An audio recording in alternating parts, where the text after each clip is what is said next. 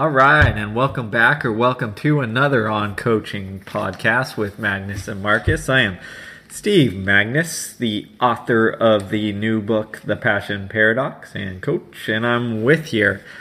In person. In H-Town, Speed City. It's hashtag for the city, baby. I think you hit every U of H hashtag there. Oh, hashtag go Cougs. There you go.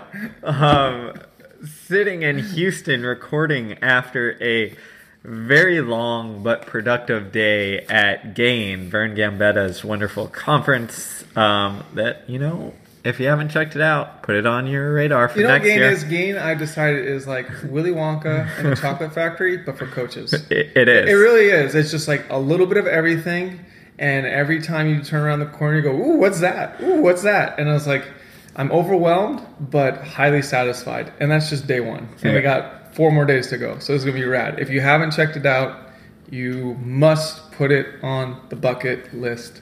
It's worth every penny. Vern's a genius. He's not going to be around forever. He wants to coach for 50 more years. I hope he does. But you know what?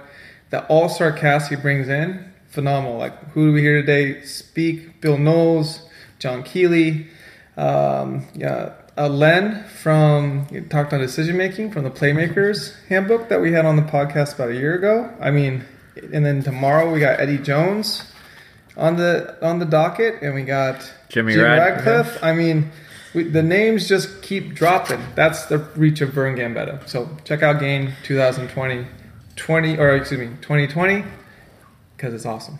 All right. And one more thing to cover before we dive into our topic of this week is if you haven't checked out the High Performance West Scholar program, you should do so. Why? Because John and I have been putting together some special things that are going to drop over the next couple months. We've got some exciting changes coming. Oh my God, it's going to get really good really quick. So get on board the train now so you can be a part of all the excitement and goodness that's coming here in probably like the next 4 to 6 weeks. That's right. Part of the thing is in between our 6:30 a.m. to 8 p.m. Vern Gambetta GAIN Madness, we've also been sneaking in time to work on the Scholar program.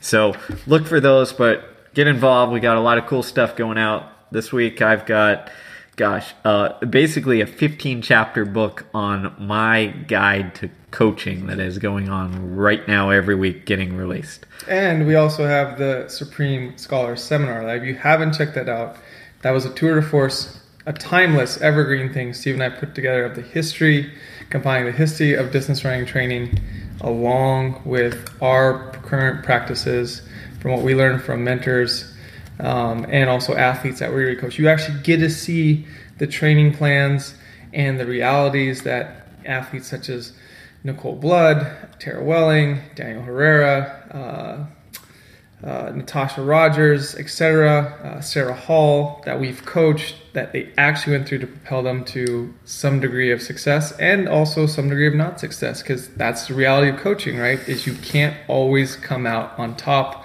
That's sport, that's life, that's truth. No BS here. We fail and fail quite a lot. Yes.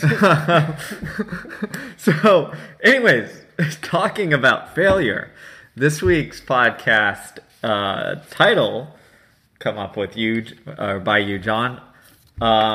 Playing hurt. Yes. So we're going to dive into the wonderful world of injuries and how to manage them, because as a coach, you're often put in this situation where you have some sort of pain, some sort of thing popping up that isn't quite as easy to say, hey, this is a stress fracture, go sit out, a couple months and then, report back in 6 to 8 weeks and then we'll get on the track. Right.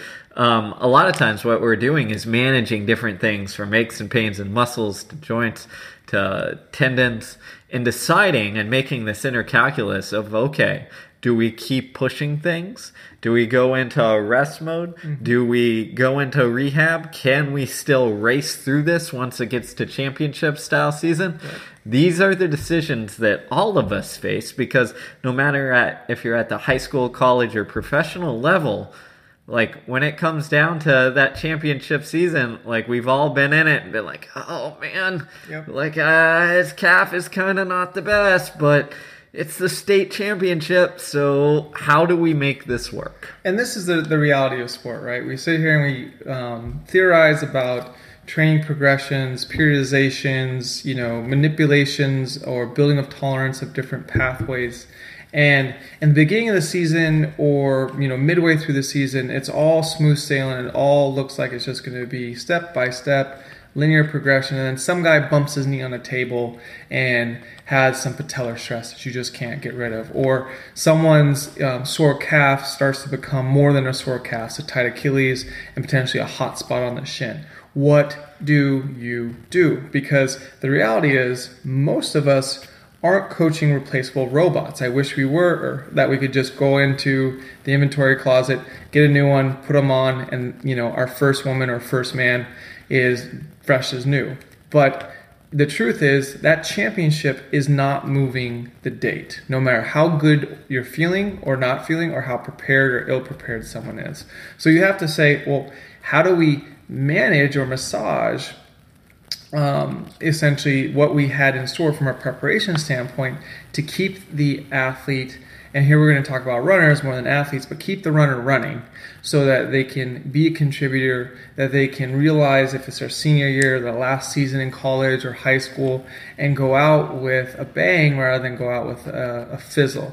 And I think, we have to just be honest about it and saying we have to, like Bill Knowles is one of the people that we heard speak today, and he was talking about aggressive rehabilitation treatments. He is, getting athletes back as fast as possible, and coaches have to be in that mindset of we want to get people back or keep them in play as best as possible within the tolerance of safety. But at the same time, too, recognize that it's not going to be smooth sailing, and there's going to have to be a lot of compromise on this path to keep them showing up to race after race, or to get them to that final exclamation point race at the end of the season with enough in the tank from a preparation standpoint, or potentially a cross-training or alternative preparation strategy, as like Dan Path would say, your plan B, C, D, your contingency plans in some sort of condition to compete. Exactly. And actually I've faced this a number of times, but recently on the collegiate system, we had a young lady who it was her 5th year, right? And she was running really well all season, got down, I think it was after pin relays, ended up just having some weird kind of quad hip flexor pain. We sat her out of meet. We're going into the conference championship, and she couldn't run. It got so bad that she couldn't walk around without there being pain. And you're sitting here saying, okay, you've got a week and a half left of your college career. Yep. So the decision tree there is okay, do we push it? Do we say, you're just done, forget about it? And, I'm lucky that we have a good athletic training staff who has flexibility, I'll say that, and acknowledges the reality of running at this level. Yeah. So we sat down and we said, okay, here's the plan. We're going to get an MRI, see if there's anything torn. If there's nothing torn and it's just some sort of tendonitis or some sort of thing where 1 or 2 races won't make it catastrophically worse so that this person is impaired for moving, for whatever, then we're going to go with it. Right. And that's what it ended up being. There was no tear. It was just really bad tendonitis. We said, okay, you're going to cross-train and not do anything, and you're going to show up on race day and just race it, and that'll be your run. Right. And she did really well. She has a 1,500 PR of 4:31. She ran 4:32 in the prelim, made the final, and it was great. Yeah. And, that was one of those cases where, for me, it was really pushing as a coach because she was a good athlete who I thought could make a final and potentially score, but more so it's a 5th-year athlete who's not going on to run professionally, right, who's done everything right, who's a great kid, who you're sitting there Yeah. Like they don't want to go out on like, well, I didn't give it a shot. Mm-hmm. So you weigh this calculus of, okay, what's the risk, right? And can we manage that in an appropriate manner so that we can't eliminate the risk, but that we say, okay, here's the likelihood of this and this. Like, are you willing to take that chance? And I think there's always a risk, right? When you fill out, like in Oregon at the high school level, there's a blue card, and it basically says, sport can be damaging to your health, like essentially, right? Because it can be. But the truth is there's always a risk no matter what we do. You get in the car to the grocery store real quick for some milk, there's a risk that you could, get a flat tire, the engine could explode, you get hit by another car, etc. And we have to acknowledge that. And yes, while we theoretically want to live in a risk-free world, that's not the fog of chaos that is sport and life. And so understanding that, you have to then present the risk and the known probabilities, or the projected probabilities, that if you do continue X activity on this compromised constitution, here are potentially the various outcomes that could happen, best case scenario, worst case scenario, in between.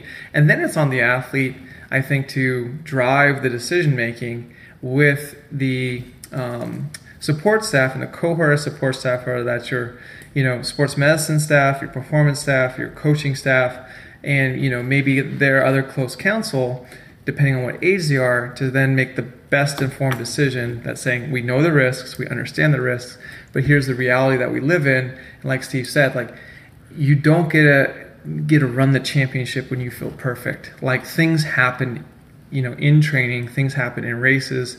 People just, don't necessarily have a picture perfect profile of these things, yet we would love to have perfect mechanics, no dysfunction, perfect preparation. But we have to get away from this fragility, this false concept of perfect. And it's not about compliance or lack thereof compliance. It's actually on the coach to write a training plan and then be able to initiate the variability, or initiate the revisions in the training plan as different things pop up along the way. A good friend who's an athletic trainer at one of the better NCAA college track programs once told me that the difference between what he's seen working at a high-end program and maybe one that didn't have quite that tradition and that level of athlete yet where they were used to it is that when he was working with the high-end program, they look for solutions, right?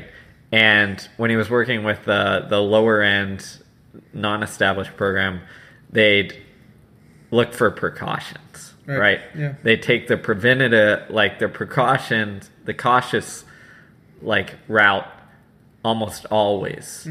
And with the other program, it's like, okay, here is reality we're dealing with. Like, this athlete has A, B, C, and D. Let's run through all the scenarios and say, okay, like, can we train? Can we race on this? If not, what is the likelihood of, like, getting back? What's the best case scenario? And run through all those different things instead of sit there and be like, okay, this athlete, like, pulled their hamstring. Right. Shut them down for the year, right? How do we, instead, again, and I've seen this in our own program at U of H, it's like, okay, this happened. Like, is it possible to get them back? And how do we do this in the best possible manner? Yeah. And it's more solutions-based versus just saying, oh, hands tied, like, let's wait till we rehab. And the truth of the matter is you're always tiptoeing with a high-level athlete or with an athlete at the apex of their fitness. You're always tiptoeing the line of the highest fitness possible and catastrophic injury. You're always right there. And a good example of this happened recently, like, working with Eleanor Fulton. She had a breakout indoor season, went and ran World Cross, and I told her this, hey, be cautious, be aware. We got to manage things when they come up. But in the course of getting ready for World Cross relays and then running World Cross, she sustained a tear in her posterior tib tendon. So she tore her posterior tib tendon slightly, an acute tear, by running World Quass, which, again, crazy footing, crazy conditions, like, the most, to me, it is one of, if not the most intense global championships in the books, right? And you don't want to rob someone of that opportunity and say, hey, don't run. Yeah. Because you might not get back to that situation. But it was like, being text overseas, late night for me, early morning for her, saying, look, ultimately, working with the USATF sports science staff that was there and sports performance and medicine staff and her, it was like, you just got to figure out what you want to do and you be okay with. And the one thing is you could be on the shelf and not be running on land for like 6 to 8 weeks potentially. And she said, that's fine. This is really important to me. But we managed that, and we managed her comeback, and we managed her cross-training and her preparation with her team here in the States when she got back. And that's the reality of it. And I've coached in high school and college girls and women who have had torn labrums. And we've managed the torn labrum throughout the course of careers and seasons, and it didn't impact their ability to compete at their highest level. And so, again, like, if you're a coach, you have to become sensitive to the truth of the matter that you have to have some knowledge of anatomy, of sports medicine. You're not the expert. Maybe you're not the certified expert. Like I always tell my athletes, like the physical therapist that we send them to when they're expressing pain or coming back from an injury or something, like, he's coach until he says I'm coach again, right? But in the course of it, those, as Shalane Flanagan says, those niggles, those little aches and pains that you might get, like a sore this, a stiff that, something that's just a hot spot that has to be managed. Like, that's where day-to-day decision-making has to be front and center between athlete, coach. And if you're lucky enough to be in a situation where you have communication with a medical professional of some sorts, creating that triad. But 9 times out of 10, if you're at the high school level, and even sometimes if you're at the post-collegiate level, it's just athlete and coach making those decisions. and that's the tricky thing, because, like, I think, for example, being in the position I'm in, I've seen sprinters run 10-point with tears in their hamstring. Yeah, micro tears, yeah, for sure. Which is, if that showed up in any normal doctor's office, they'd be like, yep, shut, you're down. But it happens. And I think we're not saying like, I'll run through everything. But the idea is you've got to understand this calculus that you've got to do to understand, okay, what are the risks? What are the benefits? What can we manage to do? Is there anything outside of the norm that makes this possible that we can, work through or not? Because it's a difficult thing. And then I think on the flip side of that is, as a coach, you have to understand, okay, not only can we tear this, get a stress fracture from this, whatever, if we continue on, but as we listen to today and Bill Knowles talk, is that injuries aren't just biological, it's what is going to happen from a neural brain standpoint if we continue to run through this thing for too long, or if we run through this thing, are we going to create like pathways and habits mechanically, neurally, that might be difficult to change if we get stuck in this pattern, right? Yeah, John Keeley talked about that as well, and he said, if we stay in a pattern, any type of pattern becomes a groove, whether it's a virtuous or vicious pattern, right? So it's also understanding managing the time horizons. Now, if you have the time, it's best to, in the season, like early season, it's best to, get the athlete away and let the, the tissue, whatever it is, bone, ligament, muscle, or a mixture of all three, recuperate and fully resuscitate. Yes. But also you have to be able to keep that person engaged and performing. So I'll give another anecdote here with Eleanor Fulton. The first indoor season I coached her, she sustained like an Achilles strain. And this is a month out before the USA Indoor Championships. So She didn't do any land running for about a month. I mean, I don't think she ran on land until about 7 to 6 days before the U.S. Championships indoors in the 1K. And in that interim, we weren't just solely worried about her metabolic training. So, she did, yes, some cross training, metabolic cross training on, say, like the elliptical or the pool, but a lot of it was also med ball work and manipulations with weightlifting to create a very similar like lactate or acidosis profile that she would get if she was doing tough track workouts, right? And so it was on me to like reach out to mentors, do a lot of research, and figure out what are other ways besides running around in circles on a track that we can get a very similar physiological, neurological response or building intolerance that's going to meet the demands of the crucible that she's going to go to running 1,000 meters, and this was at Albuquerque at 5,500 feet. And the scoreboard said we'd manage it pretty well because she showed up, she ran a PR in the prelims, and then got top 7 in the finals, on back-to-back days without feeling like, oh, I'm exhausted, I couldn't compete. Just the people who were ahead of her in the finals that year were just better than her, right? Yeah. And so now, were we at a disadvantage because she wasn't able to do a track workout for the month prior to the indoor championships? I don't think so, because we were able to figure out an intelligent way to get the stimulus and to get the improvement she needed to compete at that level.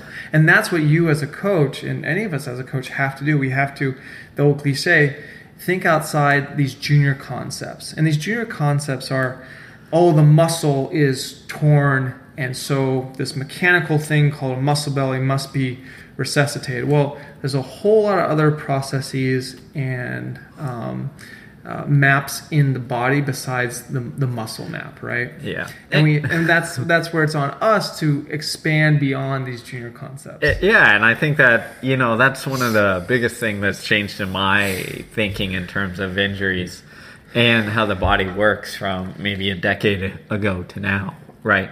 Where you sit there and you think, okay, you used to think, oh, this muscle is strained. Like, okay, it's like tearing a rope. Like, we just have to wait till it's like stuck back together. Mm-hmm. But the body, thankfully, is much more complex than we ever give it credit for. So the body just doesn't repair and that's it. Right? We have all these, it repairs in different ways. We compensate for whatever has happened to give us function while things are repairing, right? Our body is smart enough to be like, oh, this part of the hamstring is a little off. So like, we'll use this, and this to get the job done until things are better. Our neurological system compensates. Our fascia compensates. Like everything compensates to agree. And I think being aware of that is incredibly important because it shapes not only what you can do while you're managing things, but also how you come back off of it. I noticed this actually early on in my career when I went through a period where I probably had, 2 or 3 quad strains, and it just got to be kind of this repetitive thing. And I remember one day I was coming back from, I think, my 3rd one and like getting back into it, and like things were feeling good, but I still didn't feel like I could go full bore and sprint. I was like, I'm going to sprint up hills because I think everything's healed, but I think my body just doesn't know it was healed. That was my logic at the time. Okay. And I was like, I'm just going to sprint up hills and like fix it. Yep. And maybe don't try this, but for me at that point, it worked, right? Because the muscle was quote unquote healed, but neurally, I was still protecting things, and it wasn't fully what I imagine as firing properly because like my brain still saw it as like damage, protect, like don't use it. And the way I like to describe it is when I was running like this, it almost felt like my right leg with the quad injury was running on a little bit flat tire, where the left leg's like going through, cycling through, bouncing off, and your right leg just feels a little bit slow, a little bit like, come on, crank through this. And hill sprints, for me, like set that back in motion where it's like, okay, we can do this. We're all right. And, I've worked with a couple athletes who have had Achilles injuries similarly, where this time they struggle a lot of times on that push off where they're really extending, and they'll cut it short without noticing it because they've been used to protecting it for so long. Right. So you have to get used to doing things like lands and hops and bounds and all that stuff to almost like get that wiring going again where it's like, we're all right. Yeah, it's like re-engaging the tensile stiffness, right? Yeah. And re-engaging the ankle motorization stiffness and minimizing that ground contact time. And that's what ends up happening, right? And so, I think the way I thought about it when I was a younger coach, or like I was introduced to more reductionist and absolute type thinking, is you're looking at the oceans as the Pacific Ocean, the Atlantic Ocean, etc. But the reality is, it's all one ocean. It's all one body of water, like on planet Earth. It's one. But we just give different zip codes of bodies of water, and we call them separate oceans, even though they all interact in one big fat ecosystem, right? It's the same way with the body, right? We might call something a bicep or a soleus or a plantar, but all those things, whether they're in the like tendon category, the fascial category, the muscular category, the bone category, they all interact, right? And so we know that this harmonization, or this orchestra, so to speak, that is the human body, is you can do things to one side of the body and the other side of the body will actually respond. One of my favorite things to tell athletes who are in a boot or who have a stress fracture is don't stop working the healthy leg, because we know you can get 15 to 10% engagement in the injured leg that's not even doing the movement pattern just by working the healthy leg. And one of the things you don't want is atrophy, because that's what a corpse does. A corpse atrophies very rapidly because it's zero movement, zero uses, zero engagement. And there was a quote thrown up by Plato that essentially says a healthy body is a moving body, and this is true even of an injured body. So it's on us to figure out ways and modalities to keep people engaged, even if there are certain things like the big rocks that they can't do, which is like for us, run. I mean, how many times have you worked with a runner that could not just run, and it's like, well, this championship's coming in 6 weeks and you can't run, but we're still going to try to get you ready. Yeah, no, 100%. So there's two different things that I think are important on that, and I'll try and tackle them real quickly. It's the training for fitness to race, and it's the training to move, just move. Right. Yeah. And I think the training to fitness to race, runners have gotten pretty good at understanding, okay, we can maintain some sort of stimulus and semblance of fitness by doing and challenging us in these different ways, and how we do that.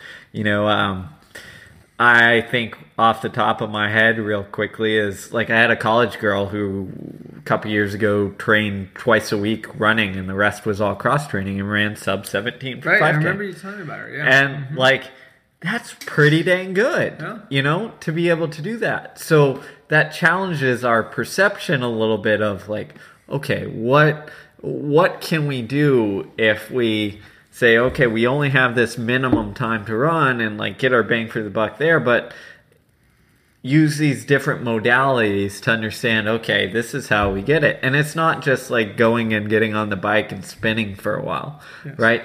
It's challenging yourself in the similar ways that you would in running, in terms of the workouts and dynamics and all that good stuff. And, you can do this with very simple tools. Yes. I have kept and rehabilitated or actually enhanced fitness of athletes I've worked with at the high school, collegiate, and post-collegiate level with working on lactate tolerance through the power ropes, right? Or through boxing on a punching bag, or even through med ball circuits, or through single leg jump roping, speed rope. or through kind of weightlifting programs that are not designed for absolute strength and power, but more designed to create a metabolic effect. And so essentially what you do, and I'll give a concrete example here, is if you're doing, say, those power ropes, right? You can create different harmonies with the power ropes, right? So you have different tempos and different force expressions, which, I do say, I tell the athletes, there's small, medium, and big expressions. And so they're moving the opposite arms and create that, what looks like a cosine wave if you're a math nerd, right? And so they're doing that with both arms. And there's what I call big, where then both arms are in harmony and through a full range of motion, slamming the ground with a squat in there. And so what I do with these athletes is I say, okay, we're going to go for 45 seconds roughly with 20 seconds break or 20 or 15 seconds break. And we're going to go 3 times through for 3 minutes or 4 times through for 4 minutes total with the breaks included. And that's a set. And so now what I'm doing is I'm basically having them do 300s, right? For 45 seconds, if male or female, like at my level, it's like there's basically a 300 meter rep with very short rests, so like a float 100 essentially, and they're having to express different catalogs of power, and you have multiple sets of that, right? The acidosis tolerance training that they're getting is exactly the same as if I was having to do, like say a world-class female miler, do 300 meters at 45 seconds with say 30 seconds jog for 100 meters 4 times, in a set, and then do 2 to 4 sets of that, right, with 6 minutes rest in between.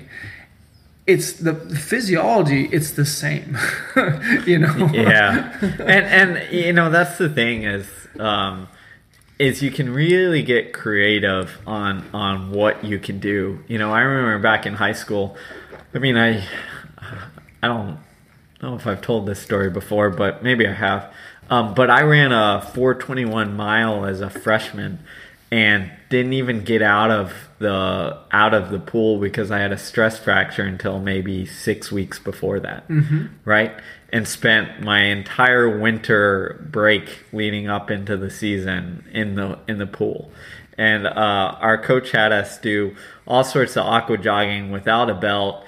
Yep. Sometimes we wore jeans in the pool and did stuff like holding med balls over our head while trying to aqua jog, and like he put us through the ringer on that stuff, and it worked really well. I mean, your legs coming out of that, well, you're having no impact. I still remember getting out of the pool and just feeling legs just just full of lead, and you're just like, oh gosh, this sucks. Yep. But you can get a great stimulus. For a long time, my volunteer assistant, who's a great coach, Nate Pineda, would take our athletes to the pool on my college team and do extra training in terms of aqua jogging, again without a belt. And he had created some fantastic workouts to get people the stimulus that we weren't getting out on the track. So, or out on That's the roads. funny because I did the same thing in high school. Like my junior year of high school, I sustained a tibial stress fracture. I went into the pool for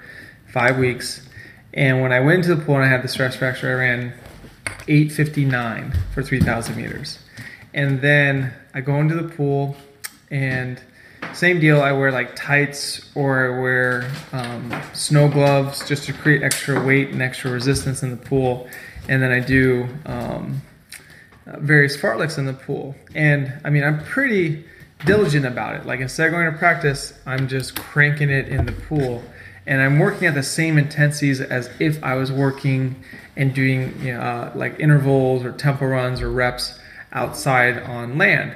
And also at the same time too, I was also walking because I could do walking and I wasn't in a boot, but I was walking around the indoor track for 3 miles after doing the pool. So I was creating, this creating actually weight bearing resistance and helping the bone heal without putting it in a compromised constitution. And then the first race back, I was legitimately running for 5 days, and I ran, and the coach was like, hey, you know what? It's a little dual meet. No one's around. It was against a team that was a sprint power team in our district and not a distance power team. Like, hey, just go out and run a 3K. He just wanted to see where I was at, like just so I can get a pulse on where you're at, and just run it, as best as you can, soloing it. And I ran 8:56 solo. That's awesome. I mean, but that to me was like a catalyst of like, oh, you don't just have to run to be good at running. Yeah, it's funny. The walking reminds me so much of like two things: early Japanese runners, and then early like 1900s. Yeah, like walking was the thing you did as a distance athlete, and like even Allyson Felix early on in her career, she did a lot of walking as programming movement. Right? Yeah, I mean it's something that we take for granted. Actually, my good friend and co-author Brad, like he stopped running for a while when he had his kid, and instead he'd just go 5 days a week. There's this beautiful park near his home. Take his newborn kid and go on long, hour and a half walks through the woods. And he was like, there were some good hills there, and he was like, my cardiovascular fitness is pretty good just from going on these walks. Well, even when I was in college, going on a walking tangent here, my best year in college where I had all my PRs around like 14:15 for 5K, like 9:10 for steeplechase, like low 350s for 1500. I was competitive at the heptagonals conference level.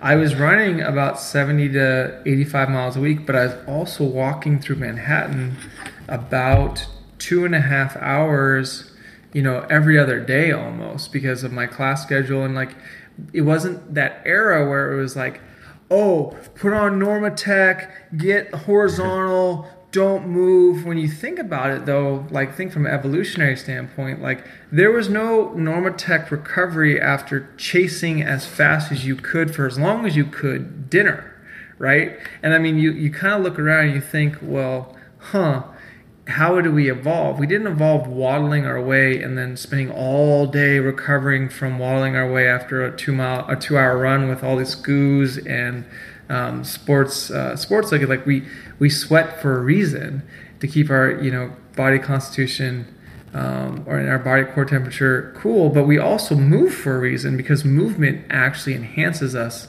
as long as we are doing intelligent movement for where we're at with our either personal dysfunction or our injury. And so it's kind of and this is what Bill Knowles was talking about, was be as progressive and as quick as you can to get back to some type of movement. So that's exactly what I thought when you said walking and moving around is, again, we'll put some links in the show notes, but Bill Knowles in this presentation at Gain put up tons of videos of athletes, very good athletes. Like 3 days post-op, 4 days post-op. Coming off ACL, MCL, all these major surgeries, doing all sorts of movements, from crawling to walking to rolling to doing work on a trampoline to doing all sorts of stuff in the pool.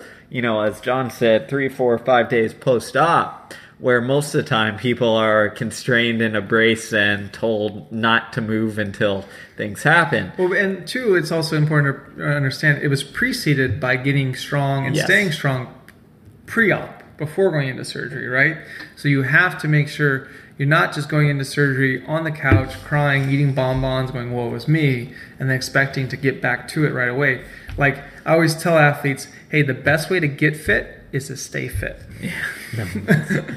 Very true. I know that one by firsthand. Don't get unfit. Yes. I tell my athletes all the time, once they're done with their seniors, is don't stop running. Yeah. You're gonna regret it, man. Don't stop running. You're not gonna come back in 6 months after you've taken your binge break. And it's funny, like I've told them when I was coaching college and high school athletes the same thing, and then years later come back, God, you were right, coach. Yeah. I got fat. I blew up. I go, yes, because remember, you can eat pretty much whatever you want, but the consequences if you're inactive, and I don't care if you're, the latest keto, paleo, vegan, if you are inactive, the body will just naturally store that surplus energy because you're not using it. And like, we are designed to be active machines. I mean, think of it. It makes sense. Like, when were you going to be inactive back back in the day. Right. The only time you're inactive is when you're sick, Sleep. hurt, Yes. or sleep. Yeah. Like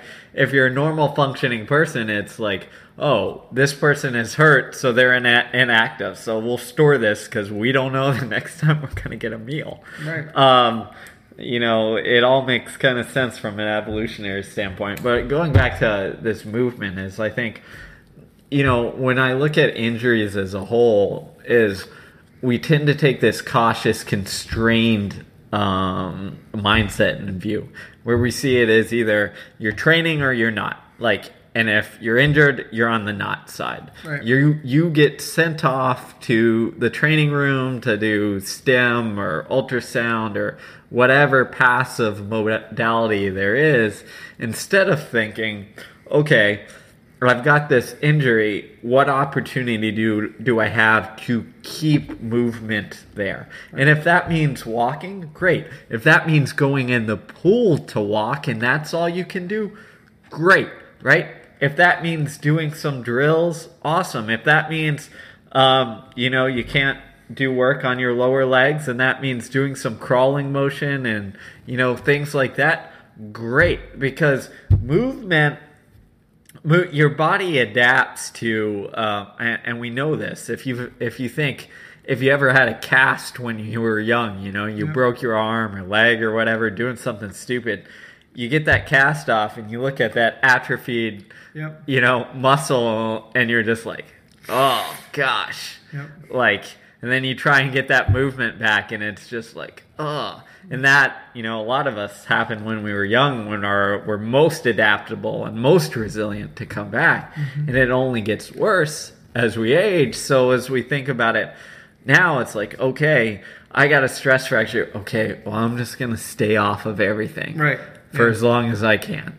And you sit there and you think, well, all you're doing is sending a message like, okay, detrain all of this stuff. Well, it comes from a very junior conceptualized or primitive model. It's a reductionist model that the bones hurt, so don't load the bone because I'm going to hurt the bone more. When we know that neuroplasticity, it does not stop. Yeah, and the other part of it is that we're appreciating now is that load is a stimulus.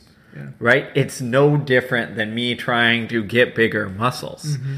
If I don't load the bone up, then there is no stimulus for the bone to get stronger. It's the same reason why, when elderly people go into wheelchairs and things like that, their bone density plummets, right? Because there's no stimulus. Mm-hmm. Or the best example, what happens to astronauts when they go off into space for a while? With no gravity. Yes. It's a huge problem. It's one of the problems they're trying to solve for, hey, if we're going to Mars, right? I was fortunate at University of Houston, as they have a lot of partnerships with NASA, is seeing some of the exercises and modalities that they're creating to try and create some sort of weight-bearing exercise that astronauts can do in space with, instead of anti-gravity treadmills, they have treadmills that strap and pull you down, right? So that you can get some sort of loading to keep that stimulus going. So, and that applies not only to our bones, but it's our muscles, our tendons, all that good stuff. And if we just remove all stimulus, well, we think, okay, we're resting and recovering. Yeah. We're good. But a lot of times we are over-recovered. Yes. For not doing enough work. So, Steve and I have talked about this before, like the recovery paradox, where most people are under-recovered from a global sleep amount of time that they participate in on a day-to-day basis. And that's the biggest determinant to recovery, is your ability and how much and how frequently you sleep, or lack thereof.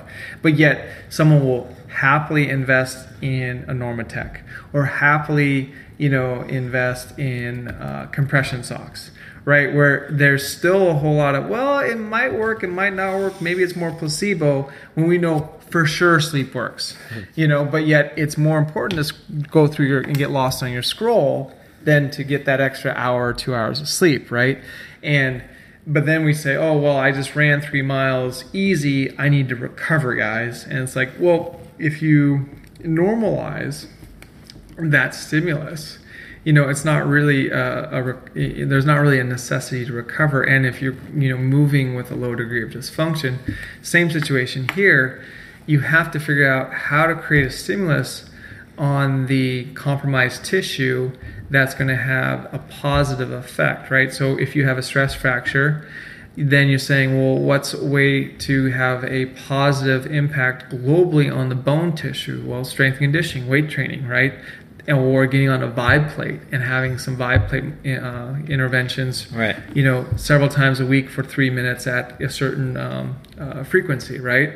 And understanding, and if you don't have access to those things, figuring out how you can, with the medical professionals that you have available at your disposal, in conversation with the athlete, and if you are coaching younger athletes, with the athlete's parents, saying, here's where they're at, here's reality. It sucks. No one wants to get hurt. No one planned to get hurt. Injuries is no one's fault. They happen if you're pushing the bounds and trying to compete at your highest level. Here is the menu of the different directions we could take.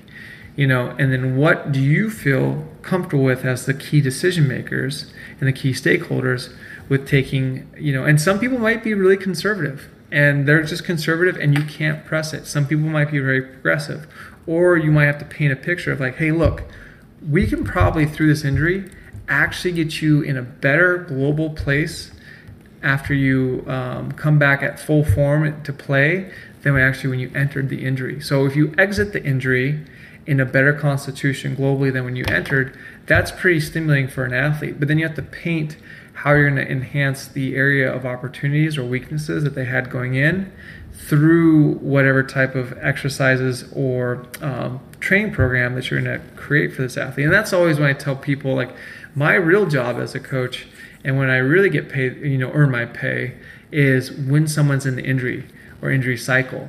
It's not ignore them and figure it out unless that's what they want. And sometimes they do. Sometimes it's pity party, boohoo, woe is me, I'll take care of myself. I'm not coachable right now. So what some people say, I go, okay, that's fine. Let me know when you're coachable, because you're free to throw a pity party.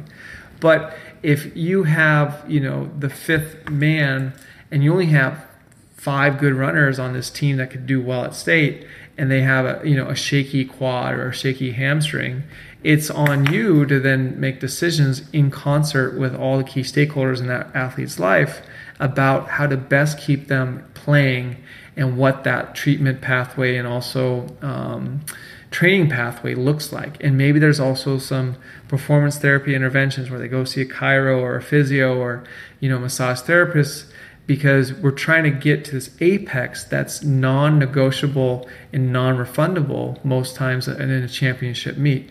And there's been a lot of case studies of athletes who have, been able to rehabilitate or manage with their team what for some might think is a catastrophic injury, but an injury that allowed them to compete and make a team, win a medal, etc. And then on the flip side too, you also have the inverse, where you have those athletes like, say, Kevin Durant recently, right, in the NBA Finals here, who had one injury and definitely knew the risks and was told the risk by a very intelligent team, but you have to do that cost-benefit analysis. I'm in the NBA Finals.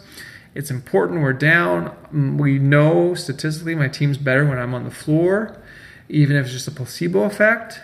And the risk is what we saw, where potentially he blows out something else. Yep.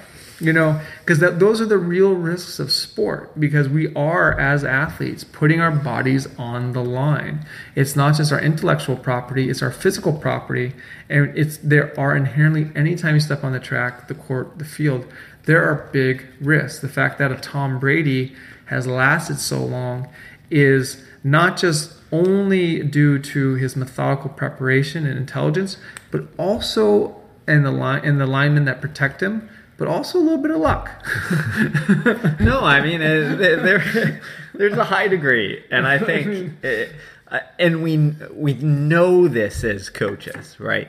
Because we've seen athletes and coached athletes who we sit there and be like, oh man, this person does everything right, and they move really well, and their mechanics are great, and they still end up with some sort of injury.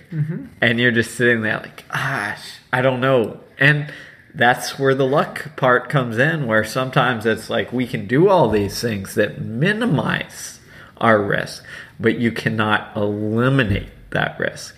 And that's why it's important to, I don't know, acknowledge and understand that and do your best, but also realize that, hey, sometimes things are out of our control. Yeah, like I've never liked the word injury or the phrase injury prevention. I think it's horseshit. You know, honestly, it's like maybe we could relabel it as like injury resiliency, right? So the interesting thing, and this is a little tangent that will be hopefully interesting, I think, is the whole idea of the training room, I think, was set up as like it's like putting out a fire. Right? And the mindset was, okay, this is where we come to like fix or put out fires or whatever that is. And that's where that kind of injury prevention kind of came out of, is like you have this prevention-based mindset that's evolved. And I remember, you know, as an athlete, I think one year I was tired of getting hurt, so I was just like, I'm never going in the training room. And thanks to a weird coincidence, I stayed healthy that year. Right. And it wasn't because I said I was never going into the training room. But I think there is something to that mindset of like, okay, like I'm gonna not like think, okay, what happens if I get hurt? Oh, this feels a little off, you know. My high school coach was Coach Mike Deldano was one of my high school coaches, was great at giving a speech on like, one of the most important things you can understand as a runner is it soreness or is it like an actual injury? Right? Is it just kind of pain you got to deal with, or is this something that is severe? And his point was, as high schoolers, our sensitivities and ability to read that feedback are off. Right. So we interpret the signals incorrectly sometimes. And if we continually interpret the signals wrong, we're going to learn that like, oh, this little pain down here, this is something serious. And when we continually tell our body and our brain this is serious, our brain takes notice. Right. You know, it says like, this little pain down here, this is serious. You got to go. And if you're working with like younger athletes, you have to anchor what that interpretation looks like. Like when I was working at the high school level, when I talk about pain with athletes, I'd say, you know, is it, ouch, I put my hand on the hot stove pain? Because that's a, ooh, ah, ee, that's bad pain. That's a stop immediately everything you're doing. Right. Or is it just like, oh, I'm so tired, I didn't sleep enough, oh man, I shouldn't have eaten that, like 5 burritos, like kind of achiness.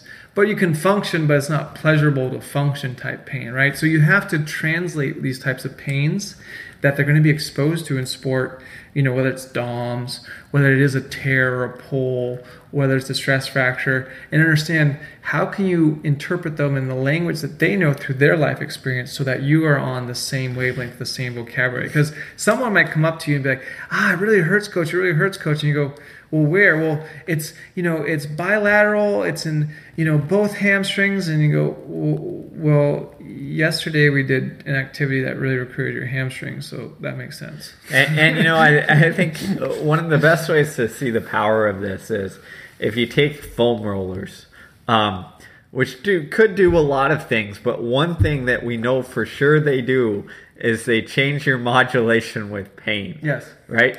And that's probably one of the reasons they've become so utilized, is not because they break up adhesions or whatever you want to call it, but they change the sensory feedback, right? And a lot of times in a positive way, but sometimes negative. So like that's one way I like to conceptualize it. I was like, oh, okay, like what we're reading from the signals our body sends us is incredibly important to understand. Yeah, and the truth of the matter is, right, like we, you know, said early on in this episode, like you are always walking on thin ice, you know, and you're always going to play hurt or run hurt or compete hurt. And what is hurt? That's a big spectrum, right? Like hurt can be micro tears just from having done weightlifting or sprinting the day before, right? And then you feel that sense of DOMS, but yet you still get out there and you do oxidative recovery with the easy shakeout run, right? Or hurt might be, I have this thing, and this this calf tightness, and it warms up after I get the endorphins going and I can manage it and get through it. But then just you have to manage and keep a weathered eye on things and know potentially where certain things are going to go, because you don't want a calf, a tight calf to become an Achilles pull or become a stress fracture, what they very easily could, right? And so a lot of times the runner or the athlete doesn't want to sacrifice a day or two of training by taking it away from training and doing restorative activities because they feel like they're going to miss out. But that's where you as a coach also have to say, well, we have to exercise extreme caution early on, because otherwise we're going to risk catastrophic, injury later on. And I think Sun Tzu said it in The Art of War, things of little concern should be treated with great importance. Things of a little importance should be treated with great concern. Things of great importance should be treated with little concern, meaning that you can nip things in the bud early on if you catch it, and you need to be very conscientious of that and proactive with that, versus once it's a stress fracture, once it's a pulled hamstring, or a grade 4 hamstring tear, there's not a whole lot you can do when you get to what I call those kiss of death injuries. And there's some injuries that are just like kiss of death, man, it's over, it's total shutdown, because if we try to manage it, if we try to push our way through it, all we're going to do is create compensatory dysfunctional patterns and neural patterns that's going to then lead, then we're going to have a different injury that we have to then rehabilitate from. Once this injury is rehabilitated, and then we create the injury cycle. And the injury cycle, that's a vicious place to be in, because what it is one compensatory injury following another, because you got a kiss of death injury and you didn't take that time off. And so the truth is playing hurt is a reality for most athletes, but you have to understand the spectrum and then also the potential consequences and how long you're opting to play hurt. Yeah. And I think, if I was to summarize this up, it's a couple things. It's yourself as a coach and the athlete you're working with, and your situation, and your situation. Understanding the risks that you're taking, both in a short term and long term, the potential benefits, obviously, and the ability of the athlete to understand and conceptualize what is going on. Mm-hmm. Because if you've been in this business long enough and you've talked to athletes, for instance, asking them the question of describing your injury or describing the pain you're feeling, some will give you extremely detailed, right? And they conceptualize it and they understand and they know what that feedback is, and they can discern that feedback between maybe something that could be leading towards, off the cliff, and something that we can manage. They have the ability to discern these signals.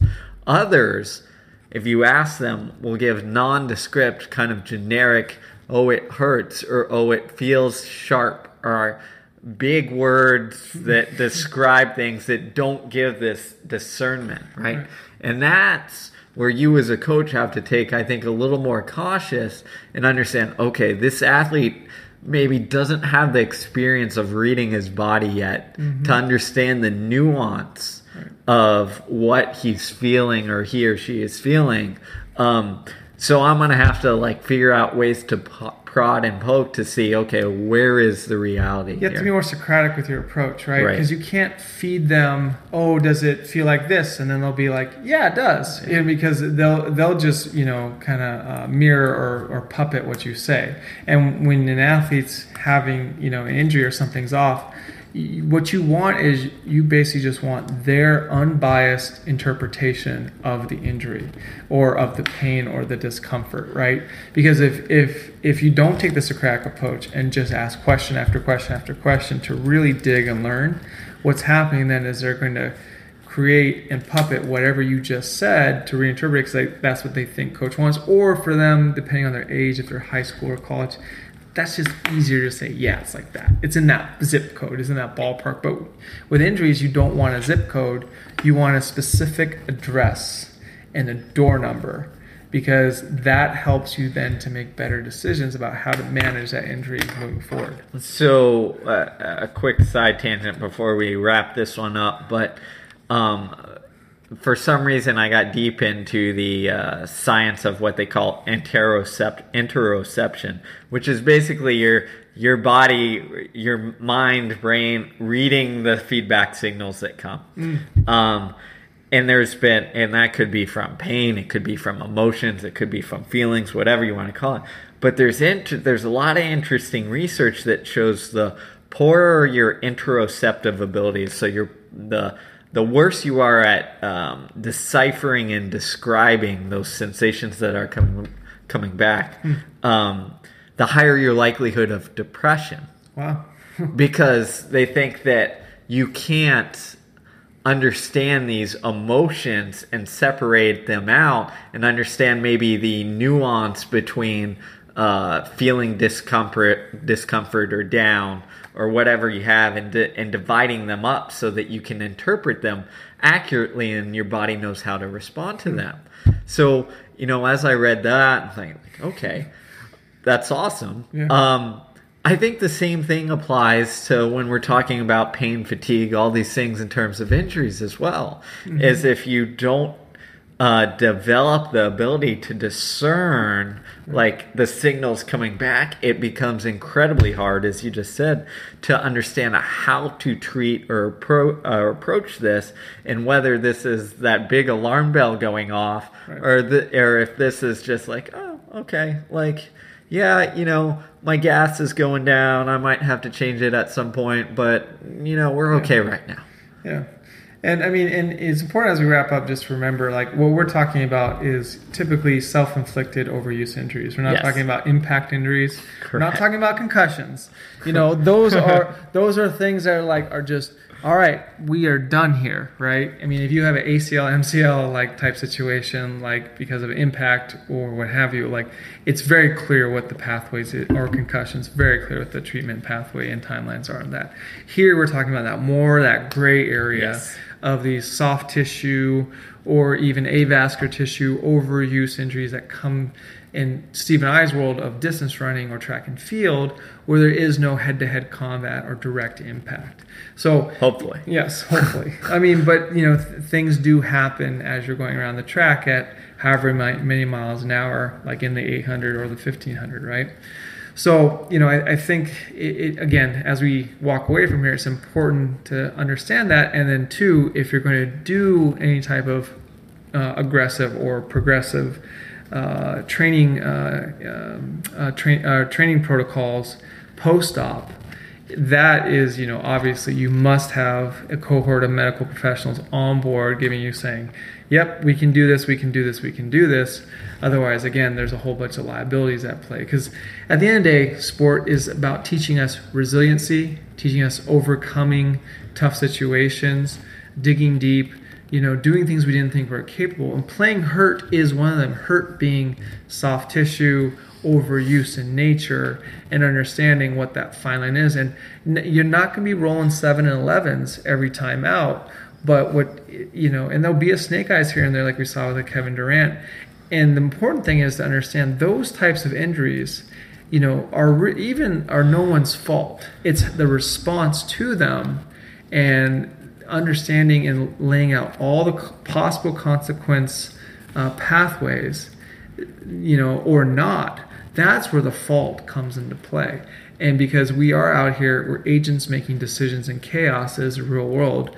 And, yes, we want to be safe and, longevity is key. But at the same time, too, championship races, 5th years, final races, those things don't come back around. Those are that's it. When that door's closed, it's over for some athletes. And that's what you have to be sensitive to, is all these cofactors and multifactorial variables that come into play when giving your counsel. And at the end of the day, the agent who is in charge is the athlete, and or if they're, you know, a young athlete, an underage athlete, their guardian or parents, right? They're the ones with the final call. Even if they're your anchor on the 4x4 team, and without them, you don't even make the state meet. And even with them at 50%, you still win the state meet. You know, if they say no-go, it's a no-go. 100%. I couldn't sum it up better. So hopefully you took something away from this. As we mentioned at the beginning, check out our Scholar programs, Scholar Supreme programs. Check out, they'll all be on High It's Performance good. West. It's getting It's all better. good stuff. Steve and I are talking about, we're out of the experimental mode here. If you've been with us, you know, as we've shifted the constitution of High Performance West and what it was and what's becoming, you know, we spent the last about year and a half in experimental mode.